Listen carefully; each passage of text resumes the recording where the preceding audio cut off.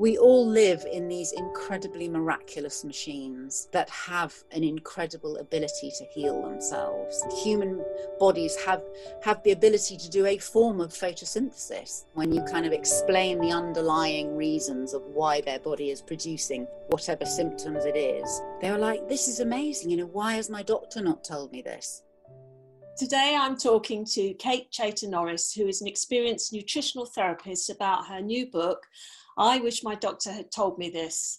It's packed full of valuable information for anyone wishing to improve their health using a more natural approach. Hi, Kate. Hello. Hi. How are you today? Really good. Thank you. Great. So Kate describes herself as a foodie. She says being innately greedy helps, and having a mother who really wasn't interested in cooking meant she did lots of cooking from an early age and was given lots of freedom to create different things. She says she can't think of a better career than to be talking about food a lot and inspiring that people that eating healthy food can be absolutely delicious. And it doesn't mean that we have to be deprived.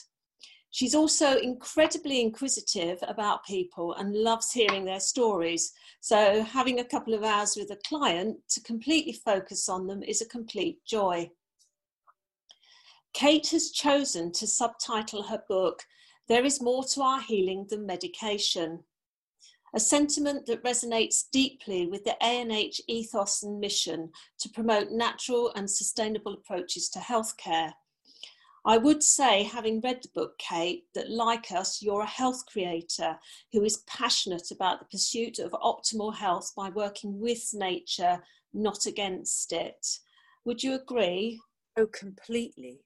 I'm afraid, when people get into that kind of medical system, they kind of get scared into trying new things and working out how they can help their bodies in a natural way, which is really sad for me. And it's about kind of giving people confidence to try these things.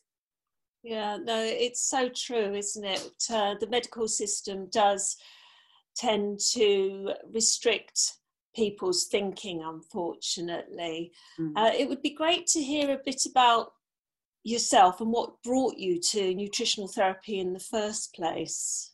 Yeah, I've always loved bodies. I mean, I never particularly excelled at school, but I did love biology and always wanted to do a sort of complementary therapy, but had never kind of found the right one. And many years ago, I went to see a nutritional therapist, and she was talking away about this and that. And I said, gosh, this is so interesting. And she said, oh, well, if you're interested, read this book. Which was Patrick Holford's Optimum Nutrition Bible. And I read the book and I was like, that light bulb, this is it. This is what I want to do. I was so passionate about, what I was learning. It was just every weekend's lectures was a revelation about how incredible our bodies are. So I feel really blessed to have this job. It's just one of the best in the world. Yeah, no, I understand how you feel. That's it. Pretty much a mirror of my journey as well, and we studied at the same place as well at fantastic. For Optimum Nutrition. So, yeah, it's an incredible journey. It's not an easy journey, but absolutely amazing. Yes, well worth it. Yeah, having that knowledge to be able to help people to have more control over their health and how they feel, it's just amazing. And when you get a client who comes to you who is really quite unwell, who can work alongside you just with food and relatively simple interventions, and you can see a difference in their health as they move forward, is it's magical. Absolutely magical. If a client comes back through the door and they go, you've changed my life, and you're just like, hallelujah, this is why I'm doing my job. It's absolutely so exciting. Yeah. So what was your inspiration behind the book? I think, time and time again, I had my clients sitting on the sofa, and when you kind of explain the underlying reasons of why their body is producing whatever symptoms it is, they were like, this is amazing. Why has my doctor not told me this? You know, so I would explain that, you know, the conventional medical world doesn't work in the same way as we do, and there tend to be about more kind of suppressing symptoms rather than working out what the underlying cause is. And I was doing workshops, but you know, you only get so many people into a workshop, and lots of people have said to me, you must write a book. So that little voice was kind of, you know, jiggling away at me, and I thought, right, I'm going to do it. This wonderful book arrived, and now it's my job to get it out there. Yeah. So who are you hoping to reach with the book? What's your target audience, so to speak? I think it's people, all the people that sort of like the ones that come and see me. You know, they have chronic disease.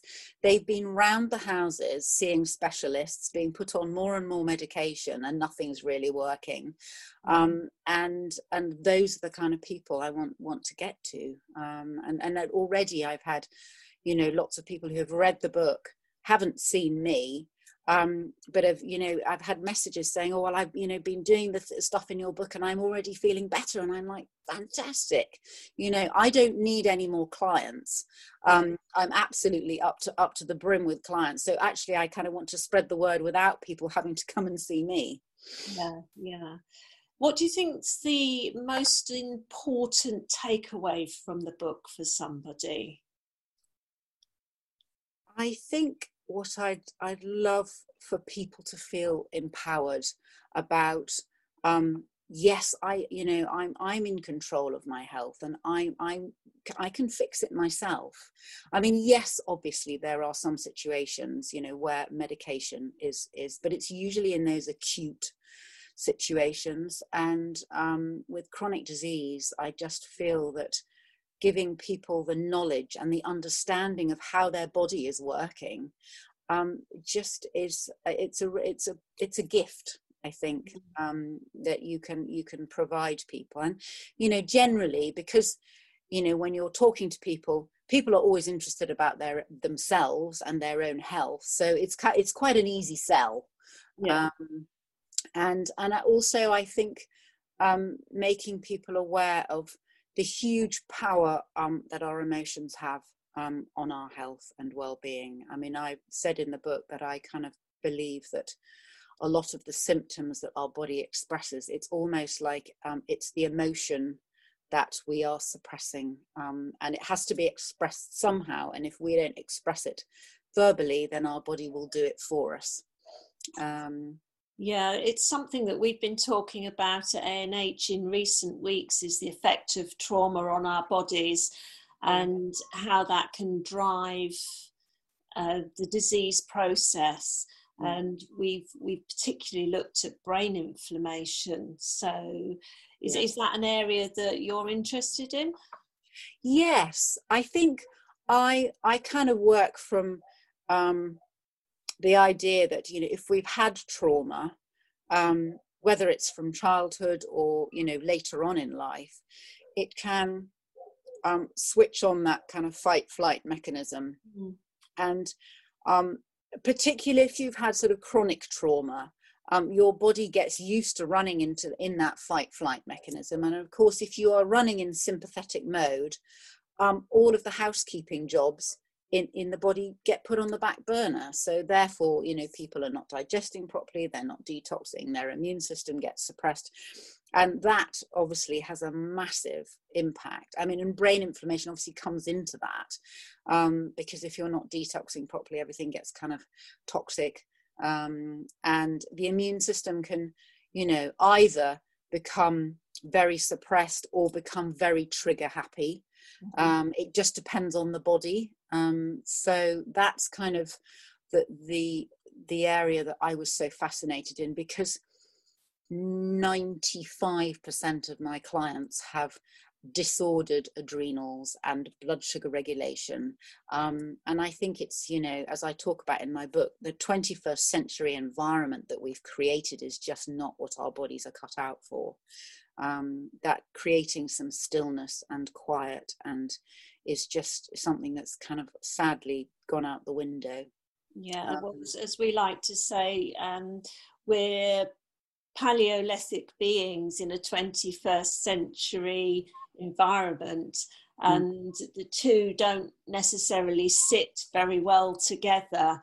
No. So having this sort of knowledge can help us to live with our Paleolithic genes within the 21st century environment, but in a way that it does the least amount of damage to us, so that we can thrive and be strong and resilient.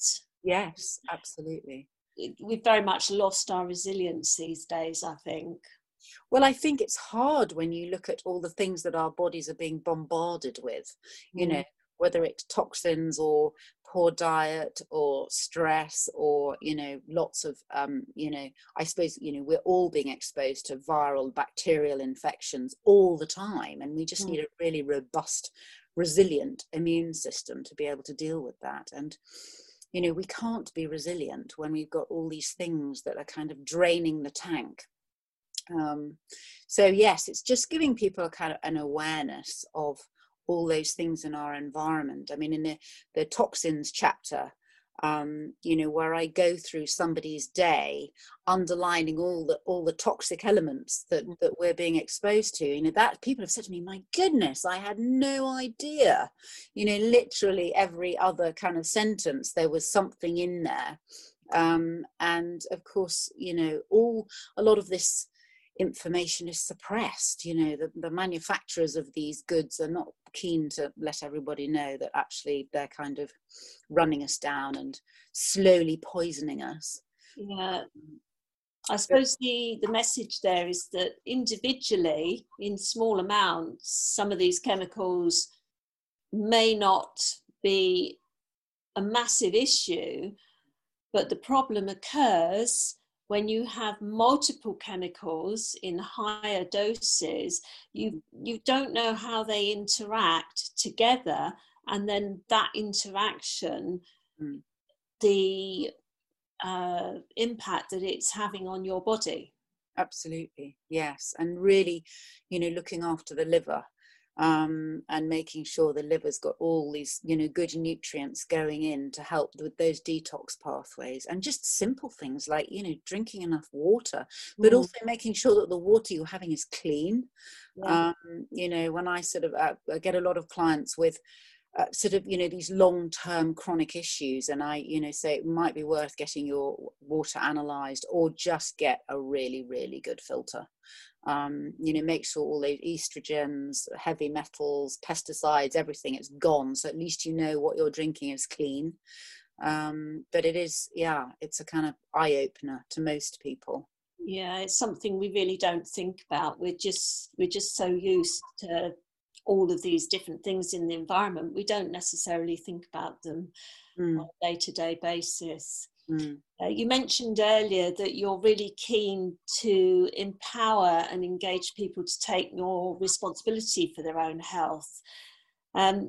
Given the lack of information about natural resilience and supporting a robust immune system that can help protect ourselves, how do you think we can actually empower people to do that?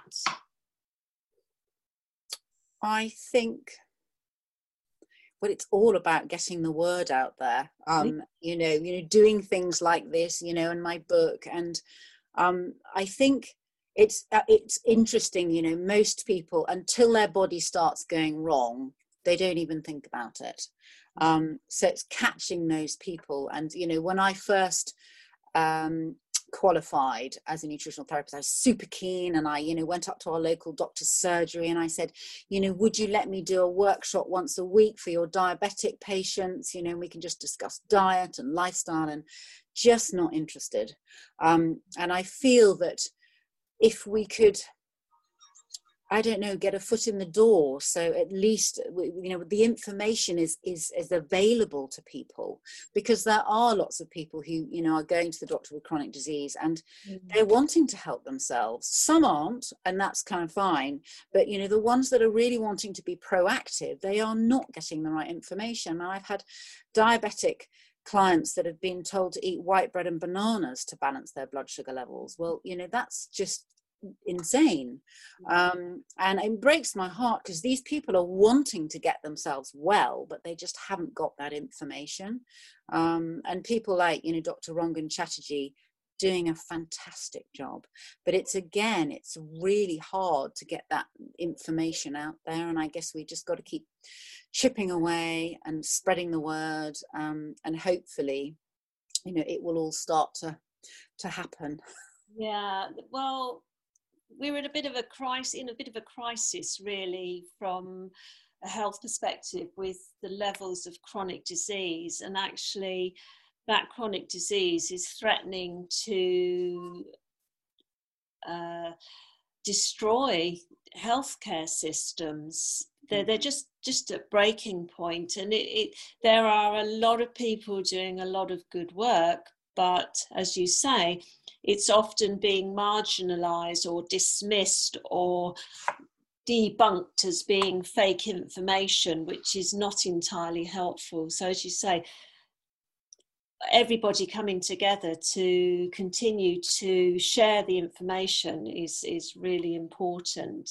Yeah. And that's one of the things you probably realise at the Alliance for Natural Health, that we're sharing that information, but we're also making sure that it's based within good science. Absolutely. And the latest, most up-to-date science. Mm-hmm. So fantastic, because I think that's always the thing that gets thrown at the complementary alternative world. Oh, it hasn't been scientifically proven. But then you kind of look at, diet, and it's a really difficult one to prove, because I can't say, to you, oh, well, if you're low in vitamin D, we'll just give you vitamin D for the next month and see what happens, nothing else. Well, how does that work? All the food that you're eating is interacting. It's all such a sort of interactive process. So it's very hard to do those kind of randomized controlled trials. And that's, I'm afraid, what the conventional medical world gets kind of blinkered into thinking that that's the only way forward, which is frustrating. Yeah, there's just so much synergy in everything. As you say, it's really difficult to isolate one single thing. It's the food that you eat. How are you sleeping properly or not? What are your stress levels? What's your toxin exposure? All of the things that you talk about in the book, they all interact together, and it's very, very difficult to pick them apart and say this one thing is what's causing the problem. It's usually multiple things, even going back to trauma from childhood. Absolutely. So on and so forth. The list is endless, really. It is endless. And that's why I think it's a really difficult one when you have patients that will go to the doctor and you have a GP who has 10 minutes with them.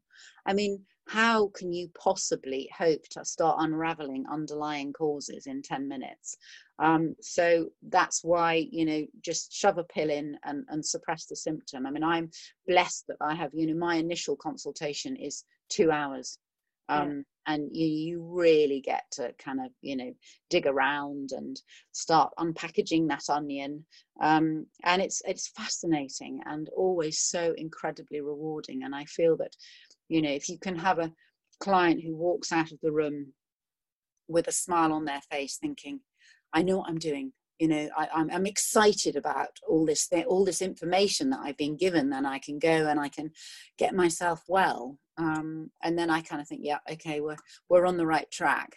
But it is hard, it's not a quick fix. I always say, to people, my worst kind of client is somebody who says, oh, my wife sent me. And you'll think, this is going to be challenging, but, if you can get them inspired about doing their homework, and sometimes it's a lot of homework, because you can't just do one element. Or sometimes with clients, you have to go really, really slowly and say, okay, this is going to take a long time, but we're going to work on this first, and then this, and then this. But sometimes you can get clients which just, come through the door and they're like, hit me with it. I'm going to do everything, which is brilliant. But then you have to watch out for the healing crisis, So it's a kind of real movable feast.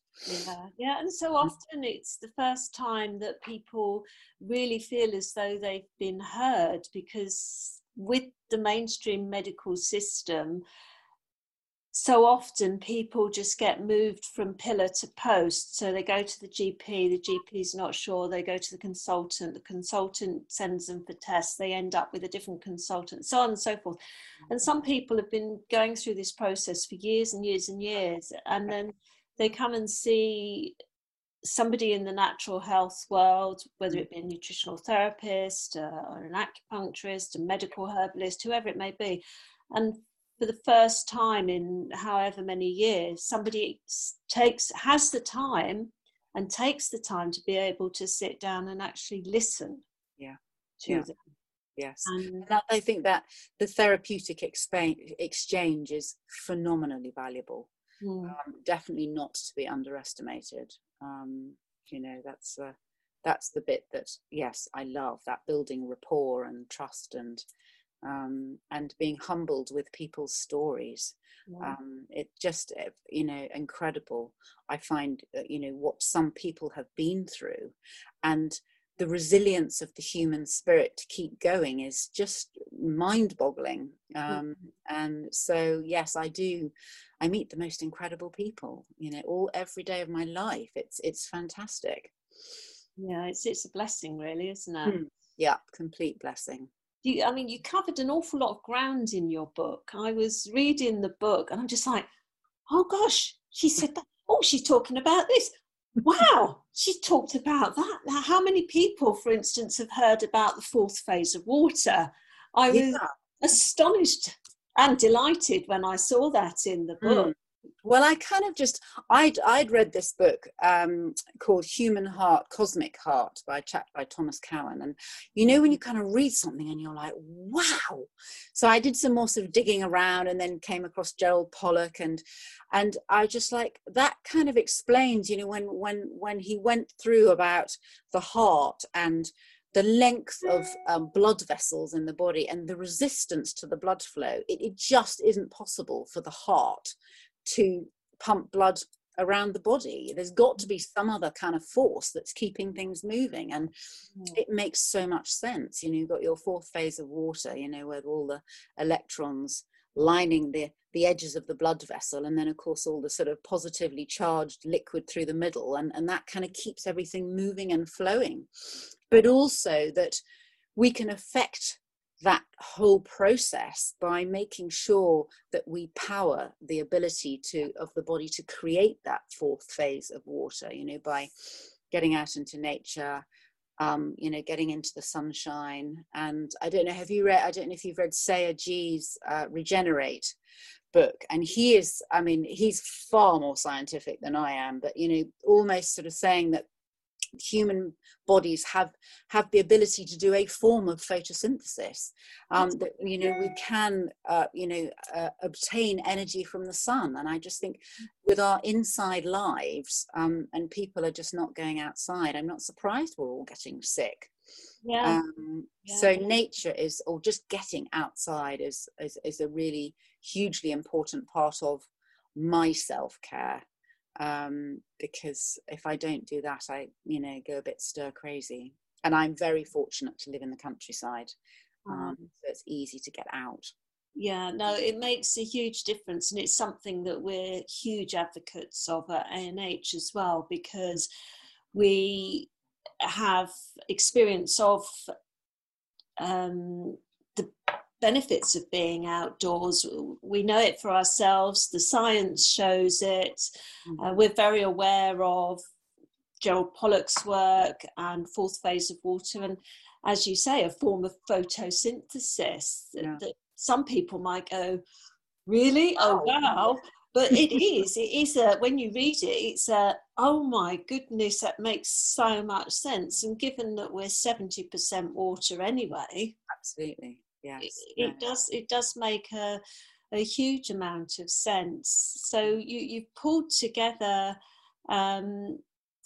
such a resource in the book, because you touch on so many areas that are so important and so relevant. Yeah, I kind of felt that, you know, if people were going to read this book and it was going to be of help, I had to cover a lot of bases. Although, you know, the feedback I've had, it's very readable. It's not too scientific, because I want everybody to be able to kind of read this and not get bored and bogged down in science.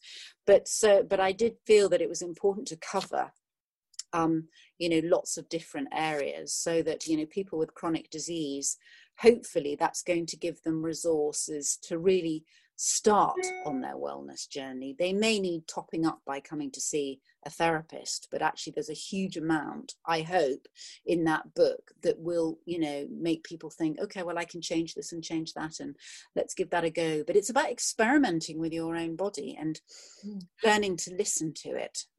I think when we're all so incredibly busy, it's very inconvenient when our body throws symptoms at us, but actually it's throwing them for a reason, and it needs change. And so it's about, you know, sort of just having a little bit of stillness and going, okay, body, what are you asking for? Which is always a challenge when we're really, really busy. And, you know, it's definitely a challenge for me when you are self-employed and you love what you're doing, not to completely fill your diary every minute of the day. Yeah, no, I know what you mean. Actually, it is quite challenging sometimes, isn't it? You to practice what you preach. Yes, absolutely. Yes. And my children are often going, Mum, I don't think you're practicing what you're preaching. I'm like, okay, right. So, you know, early finish work, weekend off, I'm not going to go into my office, all those kind of boundaries that, you know, I need to be really strict about. Otherwise my body definitely starts to shout at me. I think, as you say, the noise of 21st century living is so loud that we don't hear, or we've forgotten to listen to our body and what it's telling us. So definitely we need to learn to take time to be able to hear those messages. They're so important. So the whole situation with COVID-19 at the moment is really changing the way that healthcare is working. So the UK government are saying that they expect the whole telehealth situation to continue, that GPs should be using online consultations, using platforms such as Zoom, for instance, or telephone consultations. We're also being told that going forwards that we may not be able to access accident and emergency in the same way, that we will have to go through a triage system, and an appointment will be made for us if it's considered non-life threatening. But how do you think healthcare is going to change as we go forward, or how should it change as we go forward? Oh, wow. Yes, gosh. I mean, as with regards to COVID, if I was running the country and the sort of the healthcare system, I would be ensuring that every man, woman and child had optimal levels of vitamin D, zinc and vitamin C. That would be my absolute bedrock. But then what I would like to change is, I think there's a lot of people who are saying we can't afford to eat healthily. And that, I feel, is a complete travesty. So for me, it would be about, you know, for the food manufacturers that are wanting to create unhealthy foods, they should be paying, you know, taxes or, you know, premiums to be able to sell those. And then the government should then have funding to be able to fund fruit, vegetables, good quality protein, so that, you know, nobody has the excuse to say, I can't afford to eat healthily. And again, tightening up on sugar. That's, you know, I mean, you'll know, I mean, that's the thing that's doing so much damage. And getting proper information out to people, not this kind of misguided, mismatched, you know, 1 minute, you know, the media are saying one thing and the next minute they're saying another, and it's so confusing. So some really good, solid advice to people. And also, funding to the NHS to, and I know it's starting, but making sure that, people could have gym memberships, or, creating more walking groups, or, putting more funding into mindfulness and stress management. I think that's really, really important. Again, I've had clients who are really stressed, and they've been told by their doctor, yes, I'm booked in on a mindfulness group, but I can't access it for 6 months. Well, that's just not good enough. So I think it's a shifting of funding to be putting it into the really important bits. And if people weren't having to, if the government wasn't having to give the pharmaceutical industry billions for all their pills, then there will be lots of money for the natural, more healthy approach. But yeah, I think it's just chipping away. But I feel that, again, this change is going to be led by patients. We all start to need to start voting with our feet, and saying, actually, this isn't right and I want it different. And, for instance, in my book, when I talk about mammograms, well, I'm encouraging women, and it's difficult because you have to pay for these, but to have thermograms.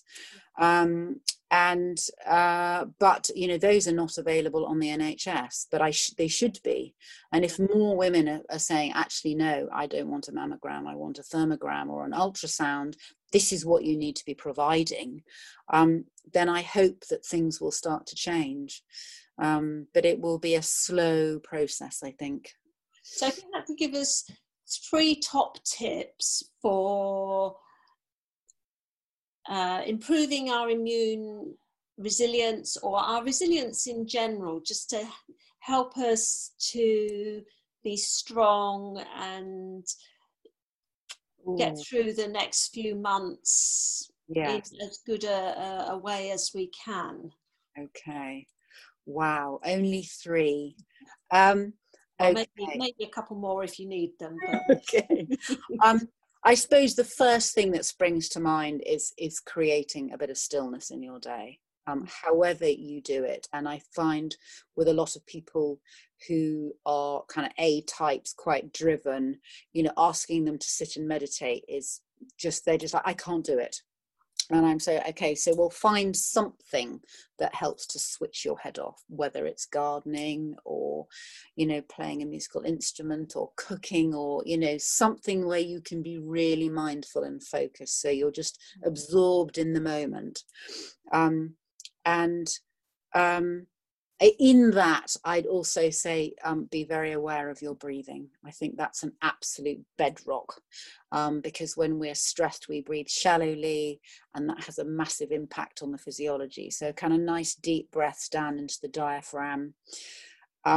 And if you are feeling a bit wired or anxious, make sure that you extend the out breath so that you're helping to switch the body into parasympathetic mode.